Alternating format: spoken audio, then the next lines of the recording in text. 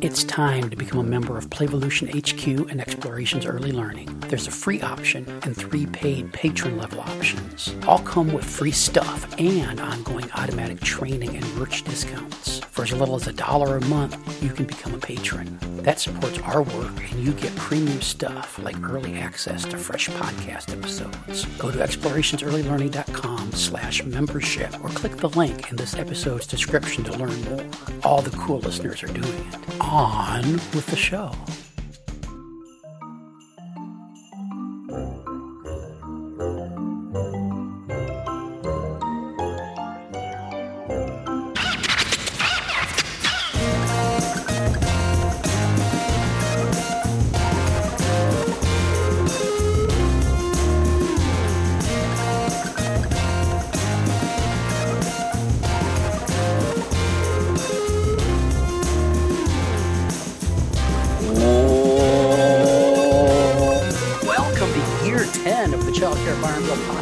Jeff Johnson coming to you live from upstairs studio. In studio via Zoom. Nicole Halton, how you doing, Nicole? I'm great. I'm great. All the way down here in the hot place. It's like the depths of hell at the moment. I was going to say the hot place. I was wondering what had happened to you. No, it's just like ridiculously hot. Well, I hope your face doesn't melt off or anything. So I think it'll be okay. We were messaging a couple of days ago about topics, and you mentioned you had a good one that came up with the kids when you were out on a family adventure. So yes. Tell me about it. Let's dig into it. So we have friends with a sheep farm, which is so very Australian. We do have friends with a sheep farm, and we spent the time, that lovely, nobody knows what day it is, time between Christmas and New Year. We spent that on the sheep farm.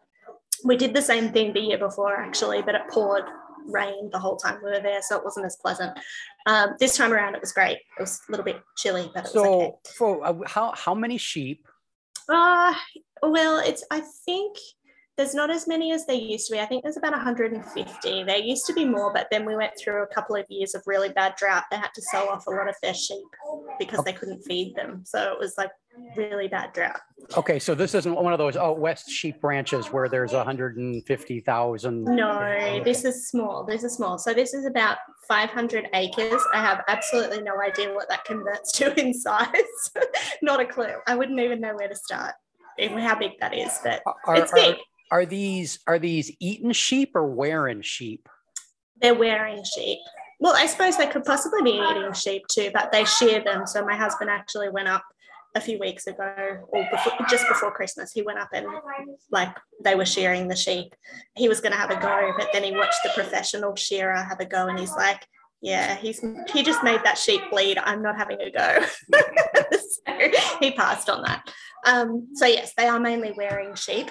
So yeah, there's 150-ish sheep, and other than that, there's not much else. There's lots of place to just play and climb trees and swim in the dam and all of those sorts of things. So that's what we did for a couple of days. But my 2 girls began a game, which at first I had a moment of, oh, should I be letting them do this? And then I had another moment of, I'm actually reclined in the hammock with a book and I really don't mind that much. So I'm not sure if this is like tapping into my inner risk-friendly educator or just my inner lazy parent. I'm not sure yet, so you be the judge. I'll be the judge. So we'd had the fire going, and the fire was still going, but it was a small fire. So sometimes when we're up there, we have a raging bonfire going for days. This was just a small campfire that we'd cooked our lunch on. And it's in the same place every time, and it's like basically a large dirt patch where the fire is, so there's no grass around it. There's kind of no issue of them setting the place on fire.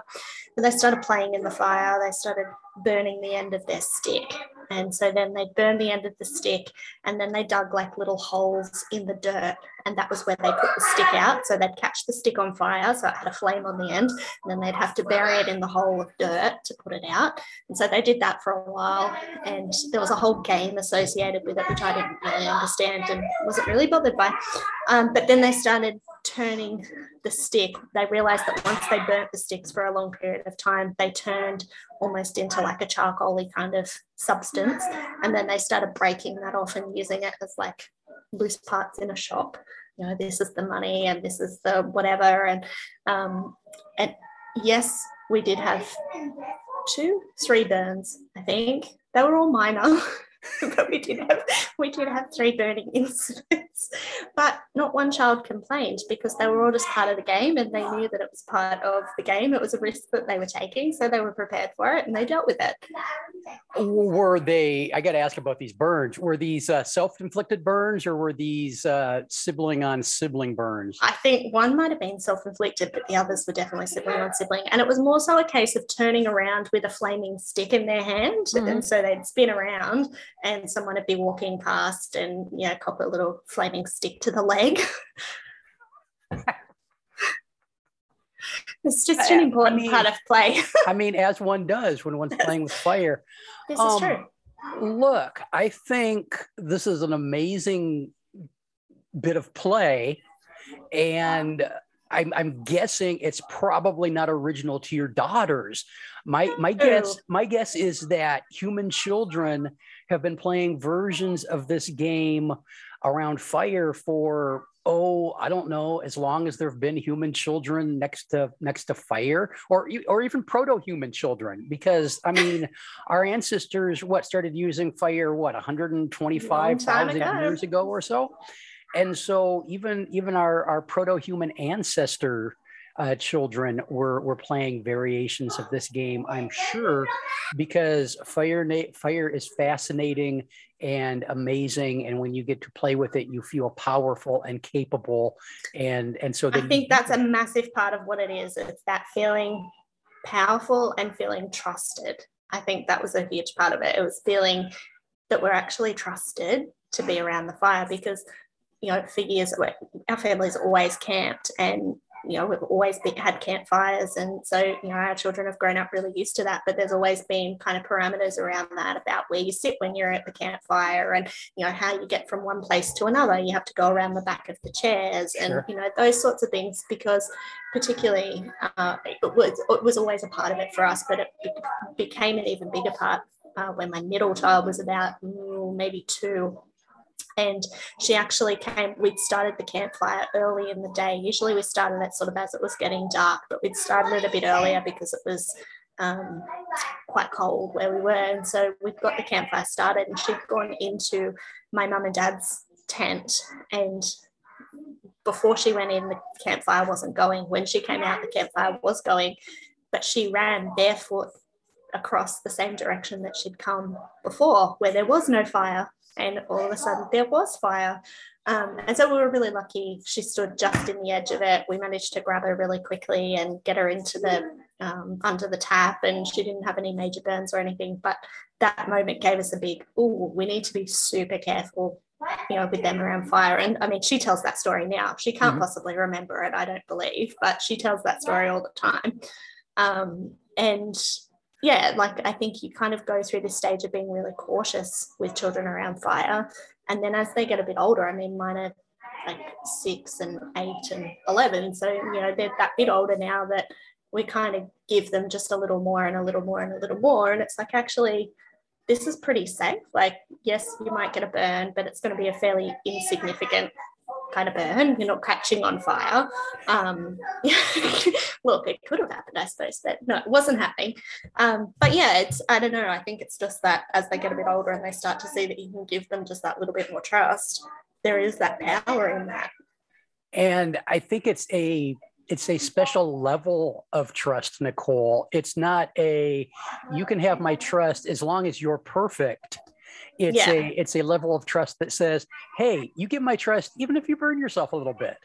Yeah. And that's that's like next level trust. And look, I can't tell you there wasn't a part of me that when the first child got burnt wanted to say, I told you this could happen, and let's call it off now, like, before something goes wrong. You're like, there's that little part of you that goes, maybe I should stop this. But I actually think part of what works there where we were is we're alone on a farm, like, where it's just my husband and I and the kids, and there's no one else there watching, questioning, judging whether that's a good decision or not. And so it was just up to us whether this felt like a good parenting choice. You know, I think so much of what we do as parents, but even as educators, there's always other people around to make a judgment on whether that's safe enough, or whether we're, you know, giving them a little too much trust, or whether we're putting them too much in harm's way. And I think when that's taken away, you actually start to make some different decisions. Yeah. And look, I think the trust, how do I say this? I'm guessing when they burnt themselves, they realized, hey, that wasn't a great move. It wasn't a great move, but they also didn't make a big deal out of it. And I think part of that was because they went, if we make a big deal out of it, maybe we won't be able to continue. So it was like, you saw them kind of go, ow, like that hurt just a little. They brush it off, and it's like, all right, we'll continue on. And, you know, I think that was a big part of that, was actually, we don't want this to stop. And so we'll just continue on with it. And I'm like, I don't know what would happen if we'd have had a serious injury. I hope that they would have said, actually, no, I'm on fire. But yeah, I don't know. Once they got going and didn't want to stop that game, it's like, well, we just accept that we might get injured. Yeah, and just in a small way. You trusting them enough to manage that themselves without having to do the whole "I told you so" thing is that next level trust. But it's also a great teaching tool, because they're. I mean, what they're gonna, if you come in with the "I told you so," then that turns on mom nag. And I'm sure there are people that learn valuable things through mom nag in their lives. I've never found it to be a really great teacher, but the self-assessment was, oh, hey, maybe we need to slow down a little bit and pay a little bit more attention, because I don't want to get the hot stick on my thigh again. Exactly. Is a great learning tool. And look, I totally had this the other day, and I'm not camping on a sheep farm. I was taking a cheesecake out of the oven, because, you know, I like to make my lady a cheesecake now and then, because that's just it's the kind of romantic, it's just the kind of guy you are. Except, and I've complained about this in the podcast before, and again, I haven't done anything to fix it. A couple of years ago, I got these really neat, what is that? The rubbery stuff. Oh, the silicone. I have heard you complain about this. Yes, I've heard you complain about this. Right. And so they've got the little hole in them so you can hang them up. And I can't help myself, but every time I use them, that hole gets positioned in some place where I burn myself on the damn thing. And so I could buy different hot pads, or I could take a pair of kitchen shears and cut that little bit off so that whole that just hole doesn't, but no, I just put them back in the drawer. Just keep dealing with it and going, ow. And so I burnt myself for probably the 42nd time using the silicone hot pad with the built-in burn yourself hole. And I didn't learn a lesson, as well as your girls probably learned a lesson. Yeah, and that's it. They did learn the lesson, I think. Well, we only had 3 maybe burns, so that's not too bad. But yeah, I think that's it. I mean, it's that practical, hands-on kind of opportunity to learn something and to take something from it. And it's that self-risk assessment, you know, like it's that, how do I know what I can do and what I'm comfortable to do and what I feel safe in and how I can keep myself safe, and I'll establish those parameters. And I think that's what we try and do in early childhood settings, but it just doesn't always quite come off, because I think we're hesitant to have that high level of trust. You know, there's a lot of educators who really are hesitant to have that high level of trust. They say, I believe children are capable, and I believe children can, you know, take their own risks and all those sorts of things, but we still micromanage it. Yeah, those are very easy things to say. They're a little bit more challenging to put into practice. How far were the sheep away from the fire? Oh, plenty. The sheep don't come anywhere near us. They were actually in the same paddock. So the property's divided up into lots of paddocks. And they were in the same paddock that we were camped in. But as soon as we arrived, they headed off. And then every afternoon, they'd like mosey on back up to where we were. And then they'd look, see us there, and then go again. It's like, these people are still here. So yeah, no sheep were harmed in the making of this fire play. Would you... Are you friendly enough with your friends that if you wanted to, you could have barbecued a sheep? Oh, I don't know. Probably friendly enough with them. I don't know that I could actually have done that. No. Throw another sheep on the barbie. It is really hard to make that connection with eating lamb when you've spent time on a sheep farm. It's very difficult. Well, it would make me want to eat lamb more. No, especially when there's babies. They're so look cute. And listeners, if you're a longtime listener of the show, you know my theory is that the cuter an animal, the more delicious it is. No. Which is why lamb is so delicious. It's because they're so cute, and yummy with a little bit of mint jelly. So no, it's a big no. Not to eating lamb. I do eat lamb, but once I've been there, I have to take time to distance from it because it's So did the kids get up to any other risky behavior trying to ride the lambs? Not a chance. They won't come close enough that you can ride them. Last time we were the Christmas before when we were up there, we actually took the tray off an old ute. And what do you call it there? A utility. That would be a pickup. A ute. A pickup, yeah. We took the tray off an old one of those and my husband hoisted it up into the tree and they turned it into a viewing platform / cubby house in the tree.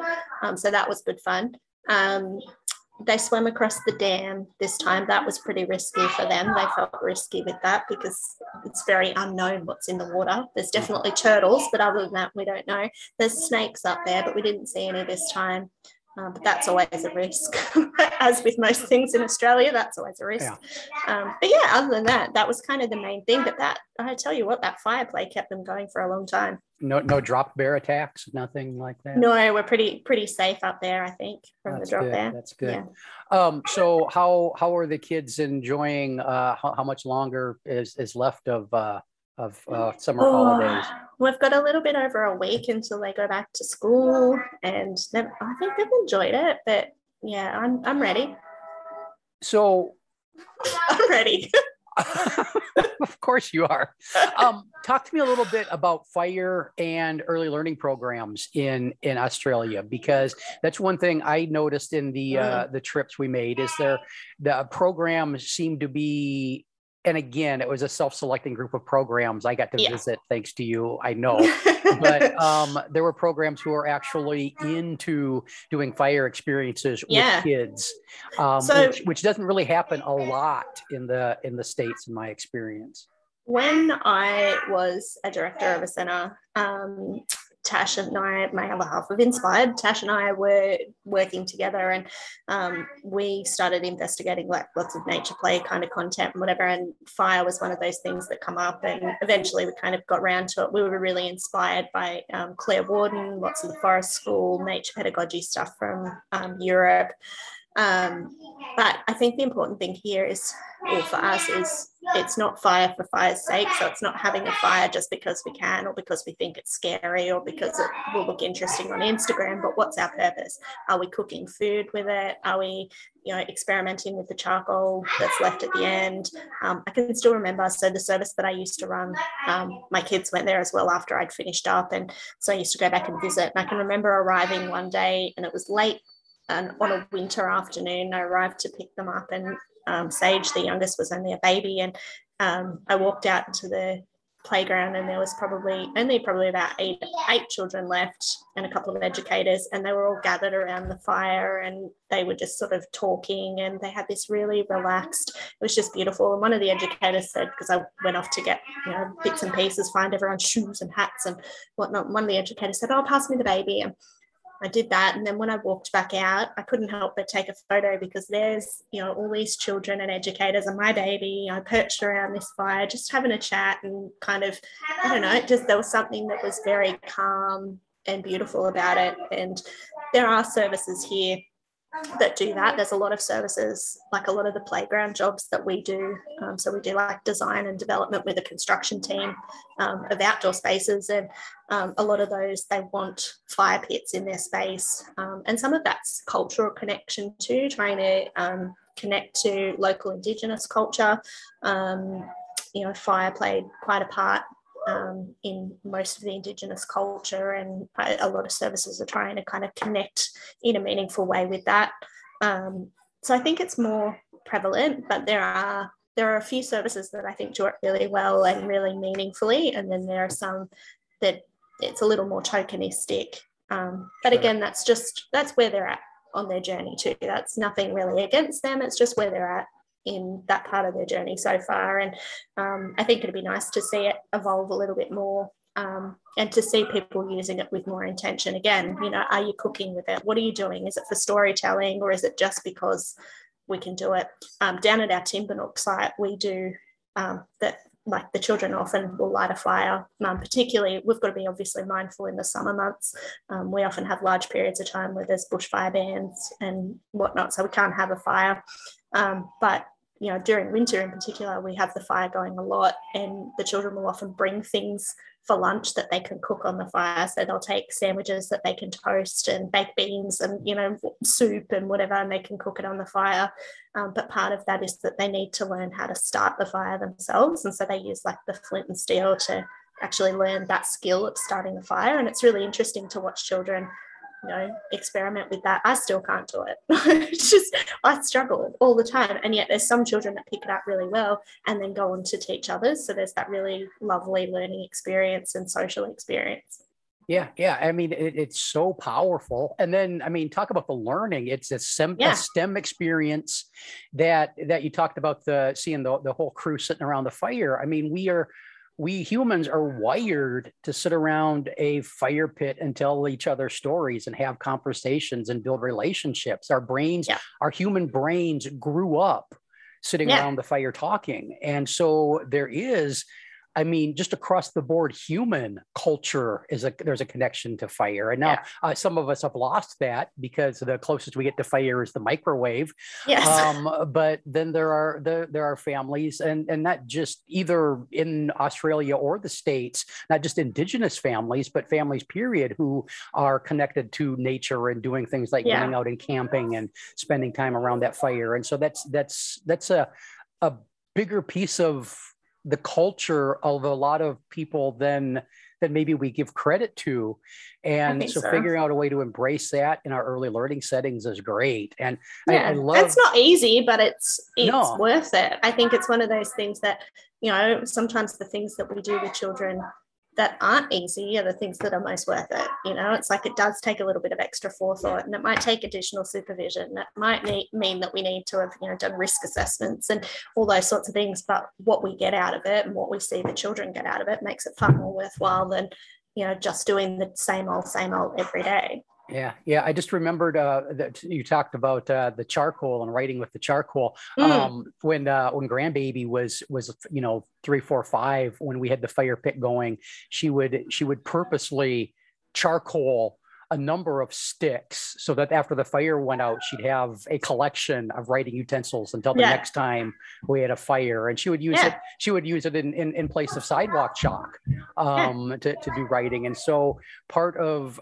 her learning to write involved holding a stick of charcoal that she made herself, which is a pretty awesome kind of STEMmy early emergent literacy kind of thing. So that's kind of a warm, fuzzy memory I have. Hey, fire is awesome. Fire is awesome. Burning yourself isn't, but not so much. But I mean, the way you learn how to be resilient and not burn yourself the next time is to burn yourself a little bit. I have high hopes for myself that one day I'm going to be able to make Tasha cheesecake without burning myself. But I kind of think it's the penance I pay for keeping those warring hot pads around. So what are you gonna do? Hey, listeners, if you're interested in fire, coming up in the second half of 2022, Nicole's buddy Tosh is going to be doing a training on fire and fire pits and fire pit safety and policy and making it work. If you're interested in that, check out the Explorations Early Learning website. If you need more inspired EC in your world, go to inspiredec.com. There's all kinds of online stuff going on there, and books and posters and fun stuff going on. And if you need Nora Nicole in your life, she's going to be doing some trainings via the Exploration site, and she's always doing stuff via the Inspired EC site. Any final thoughts before we wrap it up, Nicole? No, I think that's it. We managed to get through that without being interrupted by 4 children. This is really impressive. That's pretty. It got a little bit louder than it did when we get started, but I think they were getting food out of the cupboard. Yeah, I think we all. And that was why it was loud. Listeners, if you heard children, I don't know how that's going to come through on the recording. If you heard children, that was children burnt, Australian but not bowed. Children. Yes. Australian children in the wild. In the wild. In the wilds of my kitchen. The wilds of Nicole's kitchen. Hey, listeners, join us next time. Back soon. Bye-bye. Bye.